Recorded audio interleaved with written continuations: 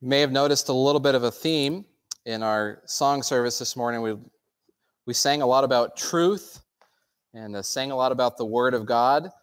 We sang, of course, a lot about Jesus, and all these things go together, don't they? And the passage that we're going to look at today has a lot to say about these things. So Matthew chapter number 5, and we'll read verses 17 through 20. That'll be our text for this morning. Matthew chapter 5, beginning in verse number 17. Do not think that I have come to abolish the law or the prophets. I have not come to abolish them, but to fulfill them. For truly I say to you, until heaven and earth pass away, not an iota, not a dot will pass from the law until all is accomplished. Therefore, whoever relaxes one of the least of these commandments and teaches others to do the same will be called least in the kingdom of heaven. But whoever does them and teaches them will be called great in the kingdom of heaven. For I tell you, unless your righteousness exceeds that of the scribes and Pharisees, you will never enter the kingdom of heaven. Lord Jesus, these words of yours are true. We know that. They are powerful. There's some depth there. Lord, we want you to teach us through these things. Perhaps if there's any apprehension or confusion about coming to these things, Lord, sometimes words in Scripture seem divisive. And this is certainly one of those cases, Jesus, where you spoke truth that would have been seen as some, or by some, as divisive, Lord, but it was necessary. It was part of your purpose of coming here to speak these things, to reveal these things. So help us to see them. Help us to see the weight of them, the importance of them. Help us to see the life that is within them. And as we just sang, speak, Lord. Renew our minds. Help us to grasp the height and the depth of your ways through your word. We pray this in your name, Jesus. Amen. Jesus fulfills the scriptures. That's what we're going to be looking at this morning. It's a good topic. Have you ever asked the question, or have you ever been asked the question, why do you still read and study the Bible even after all these years? After all, someone might say, the Bible in its completed form has been around for 1,800 years or so, and the Old Testament has been around way longer than that. Wouldn't there be something more relevant or more pertinent to our life, more up to date than that by now? Now, when I speak a question like that, I speak it tongue in cheek. I'm a pastor, a teacher of God's word, and of course, I don't think like that necessarily, but do I really, when it comes right down to it? For many people, the question of whether or not the Bible is still important or relevant may not be spoken in words, but it may still be a question of the heart. And for many people, the question of whether or not the Bible is still important or relevant is not a trivial matter at all. It's a matter of crisis. We could give a lot of examples. Many people would deny the Bible's relevance because of science in one form or another. We hear a lot about the science today, don't we? And but the advent of science versus faith is not a 21st century or even a 20th century phenomenon. That dance between faith and enlightenment, or faith and reason, faith and modernism, postmodernism, whatever it is, that's been happening now for hundreds of years. Many people would perhaps deny the Scripture's relevance for the sake of other traditions. After all, you might say all religions are kind of alike. They all have the same common goals in mind. They are just different interpretations of the same basic principles, right? Some would deny the Scripture's relevance in favor of new revelation. We couldn't list all the cults that have sprung up over the years as offshoots of the biblical Christian faith, some that are quite prominent, some who may still even knock on your door every once in a while. Still others feel that the written word of God is not sufficient and would look for perhaps new revelation in signs and wonders, in and enlightenment, something to freshen or bring new life or bring God's truth up to date. And still others, maybe most, would deny the Scripture's relevance simply because they're just not interested. They just don't care.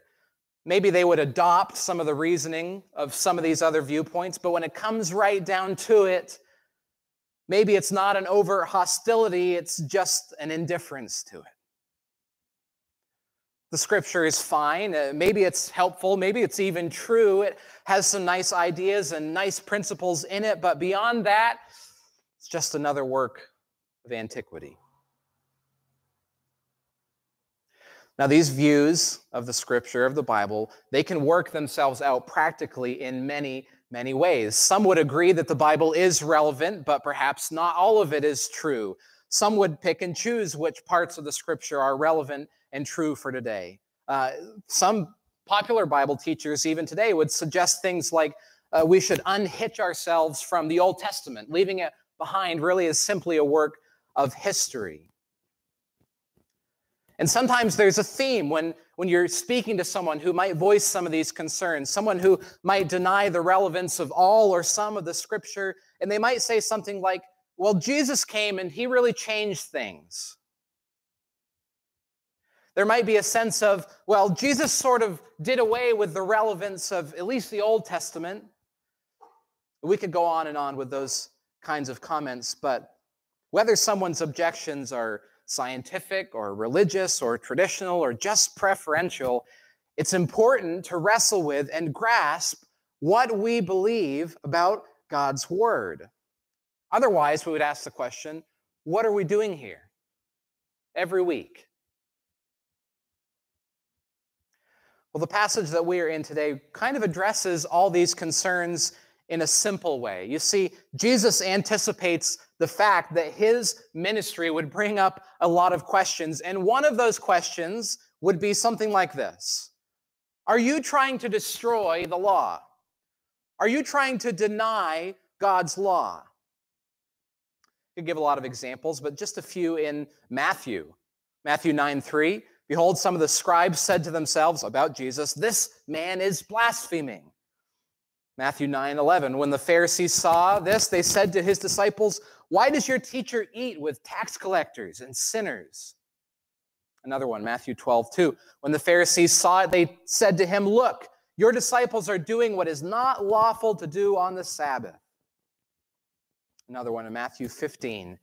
Then the Pharisees and scribes came to Jesus from Jerusalem and said, why do your disciples break the tradition of the elders, for they do not wash their hands when they eat? Now, I know those are just a list of maybe out of context quotes, but if you read each one of them, it comes down to the question of these people thought Jesus was disregarding God's law.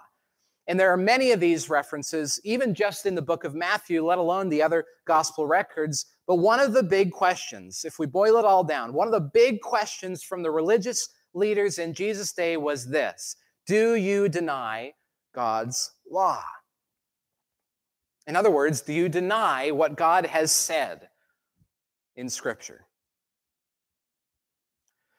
Well, Jesus answers that question here early in his teaching, and the answer is as relevant today as it is for that day. Because in our day, that question is still being asked, but maybe it's being asked with a reverse motive. We might ask, is all the Bibles really relevant for us, Jesus, or did you do away with that? What does Jesus mean by that? When he says the law and the prophets, that, when taken as a phrase, is kind of a rhetorical device, or at least it was a rhetorical device to refer to what we call the Old Testament. The Hebrew Scriptures were usually referred to in three parts. There was the law, or the Tanakh. There was the prophets, the Nevi'im, and then there were the writings, the Ketuvim. These three together were, and still are by some, popularly called the Tanakh. The law is the first 5 books. It's the books of Moses. The Pentateuch is what we usually call it. The prophets were usually broken into a couple sections. There were the former prophets and the latter prophets. The former prophets included most of the books of history. The latter prophets included the prophets, like we know them, Isaiah, Jeremiah, Ezekiel, Daniel, etc. And then the writings would include books like the books of poetry and the story of Job. And when someone said the law and the prophets, it really was an all-inclusive statement from the books of Moses to the latter prophets. In other words, the whole thing. So Jesus is saying, in essence, I have not come to do away with one single part of the Scripture. Remember, there were no New Testament writings at this point. So about their Bible, Jesus was saying, I have not come to negate one part of this. Not one part. It's interesting when Jesus says, I have come. That's really a purpose statement, a mission statement.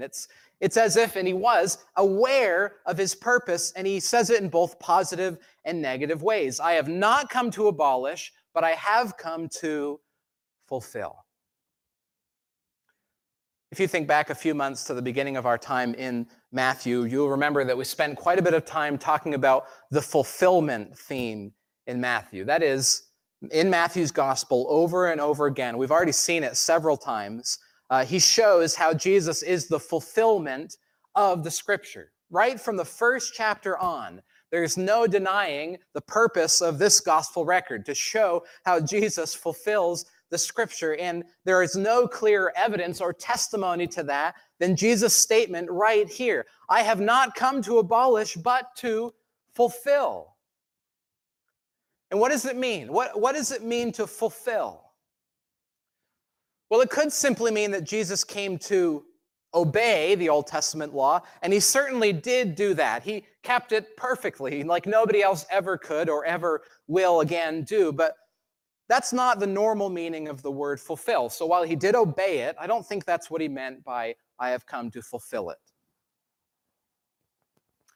It could mean that Jesus meant that he was going to repair or to fix the law and prophets. But if we read the Gospels together and we see Jesus' teaching, we find that Jesus didn't see the Old Testament as something that needed fixing at all. Rather, he quotes the Scriptures over and over again, over 70 times, and from over 25 of the Old Testament books. Jesus loved the Scripture more than anyone else.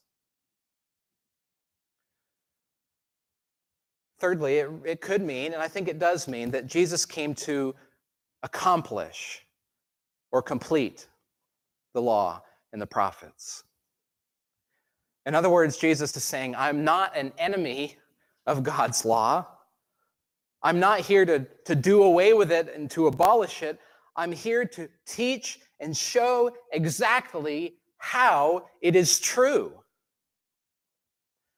Jesus shows us how the Old Testament Scriptures are true. He didn't come to destroy them or nullify them, but to accomplish and prove them. His birth, his life, his ministry, his death, his resurrection, his ascension, and his promised return are all points of fulfillment. And as we continue through Matthew, we will see Christ fulfilling the Scriptures over and over again. In John chapter number 5, to a group of Jewish people who were seeking to persecute him, Jesus says this: "The Father who has sent me has himself borne witness about me. His voice you have never heard, his form you have never seen, and you do not have his word abiding in you, for you do not believe the one whom he sent. You search the Scriptures because you think that in them you have eternal life, and it is they that bear witness about me." The Scriptures are not done away with in Christ. No, they bear witness to him. They are proven in him. Secondly, we see that not one word will pass away. The word is lasting. Jesus goes on, continues, and gives an amazing attestation to God's word. He says in verse number 18, "For truly I say to you." Now stop there for a second. This is really interesting. We see Jesus speaking like this many, many times in the New Testament. He says truly, and translation of Scripture might have the word amen there, or it might say something like verily. Those are all translations of the same word, and when it's a word that was meant to confirm teaching. Now, most people would say that after a teacher was done, but it's interesting that Jesus says it himself and before he even started. It's like he's saying, amen, this is true, and then says what is true.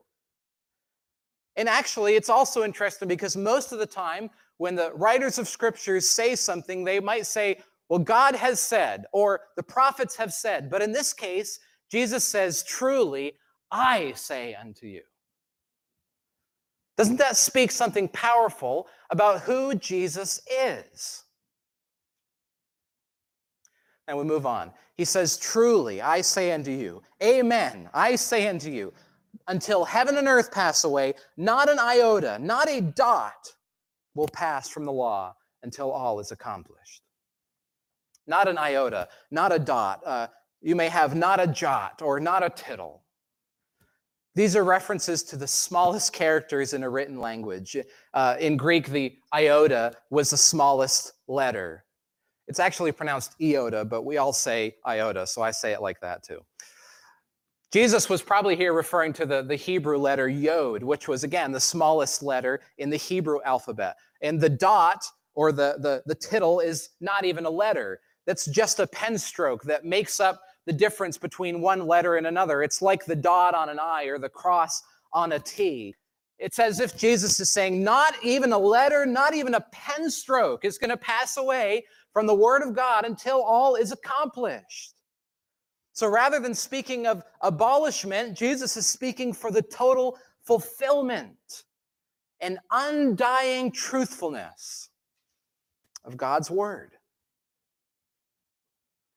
He's saying, don't disregard God's Word, and also don't think that you have it mastered, because God is not done with it yet.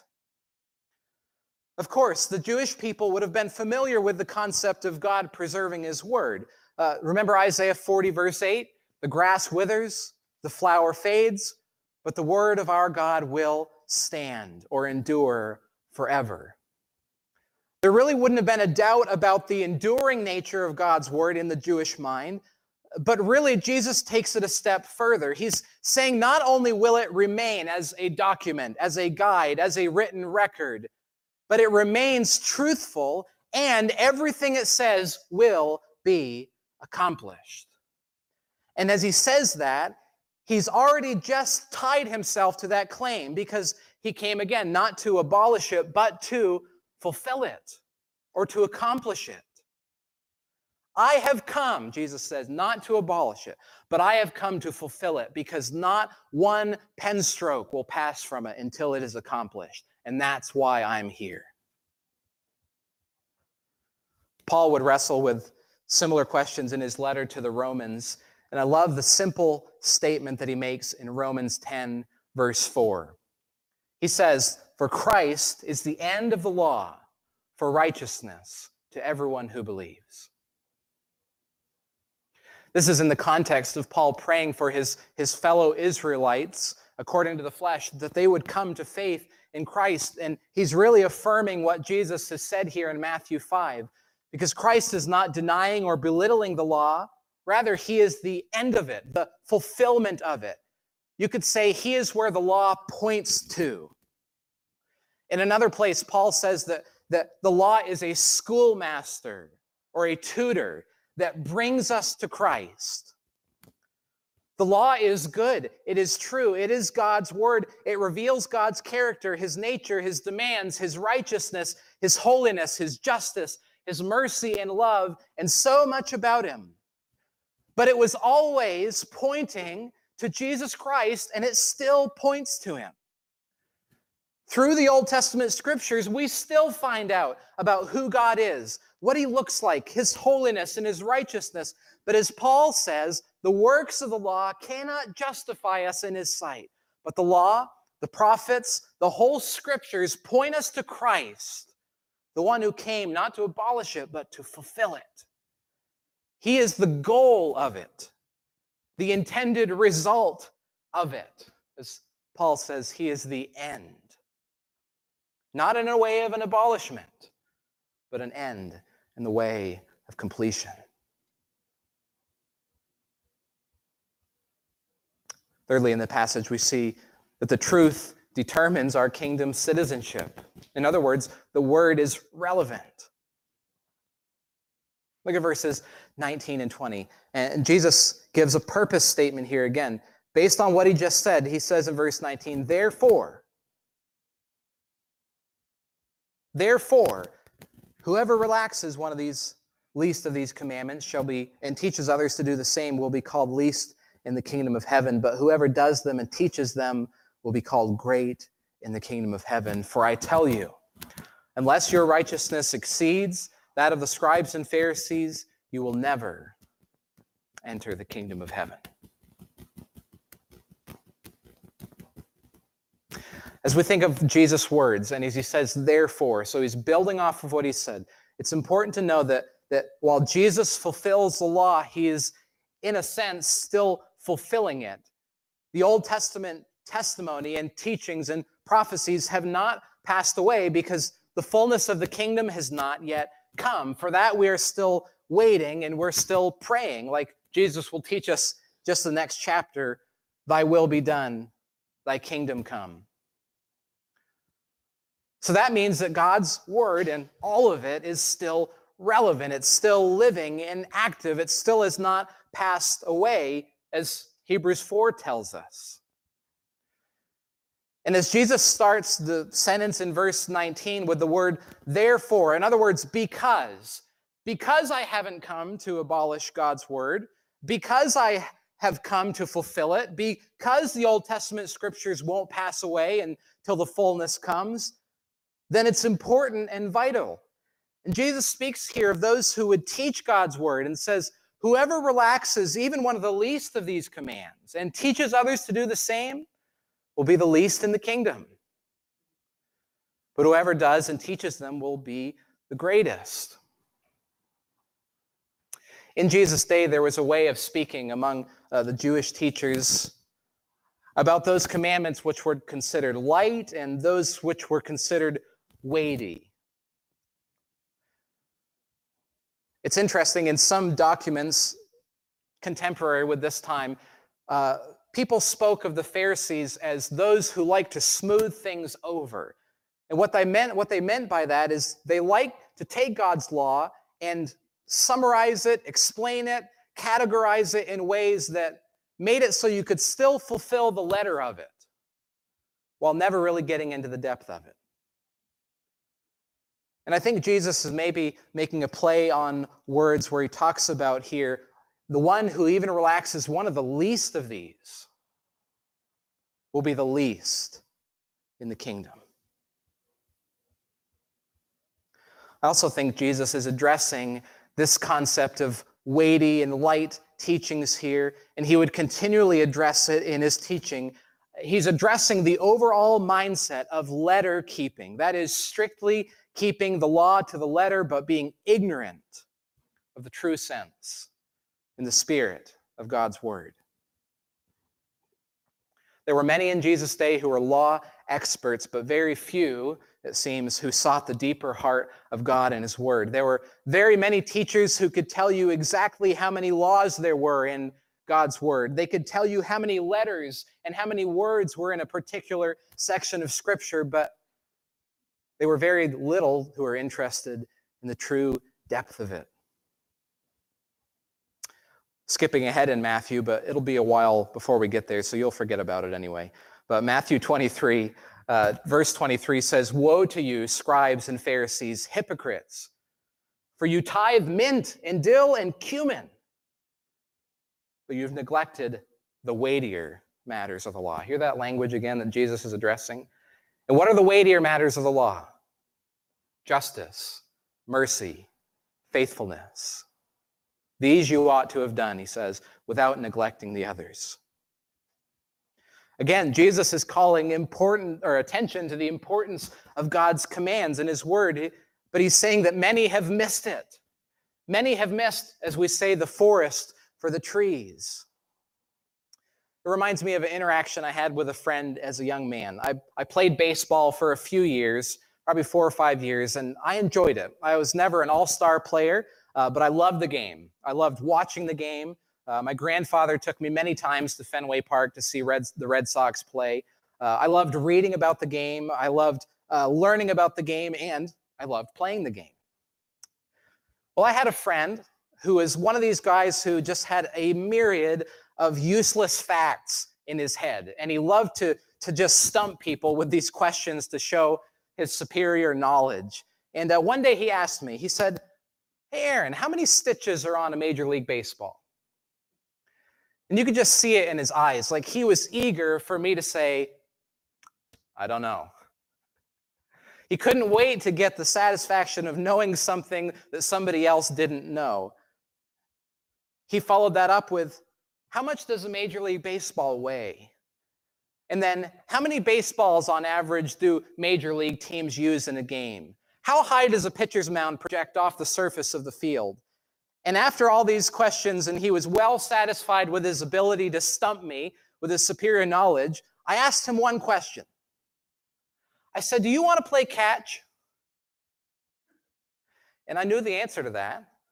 He didn't want to. He didn't even have a baseball glove. He had hardly ever even held or thrown a baseball, let alone played the game. In other words, he knew everything to know except how to play baseball.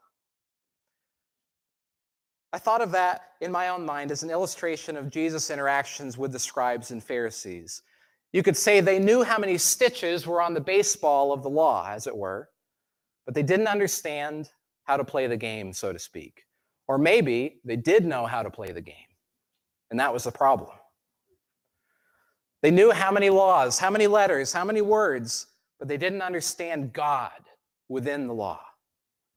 They tithed the mint and the dill and the cumin, which was commendable. Jesus said you should do those things, but they didn't understand justice, righteousness, and mercy, which, might I say, are very parts of God's own nature. They had an extreme head knowledge of God's law. But when it came right down to it, revealed in how they interacted with Jesus, God's Son, they had little knowledge of God himself. And with that in mind, finally, Jesus, we would say, drops the bomb in verse number 20. And he says, "I tell you, unless your righteousness exceeds that of the scribes and Pharisees, you will never enter the kingdom of heaven." Practically speaking, we think of righteousness as right standing and right relationship before God, and secondly, before others. And if that standing comes from strict, to the letter law keeping, then the scribes and Pharisees couldn't be bested at their game. They were at the top of the top. When it came to law keeping and law knowing, they were it. Yet Jesus says that righteousness must exceed that of the scribes and Pharisees if we even want to enter the kingdom, let alone his speaking about being least or great in it. In other words, he places the most elite group of religious people in his day below the entry point of his own kingdom. Whatever we make of the scripture, of God's law, and our approach to it, we can know one thing. The scribes and Pharisees' approach was the wrong one. It wasn't enough to be experts, to keep the letter. They seem to have missed God's true intention, which ultimately would point to Jesus. Again, we read in John 5, Jesus said, "You search the scriptures because you think you have eternal life, but they testify about me." They had missed it. Perhaps the Pharisees would have sneered at Jesus' words that we've already gone over. "Blessed are the poor in spirit. Blessed are they who mourn. Blessed are those who hunger and thirst for righteousness." Because I have a feeling they thought that they might have had it nailed already. And we ask ourselves,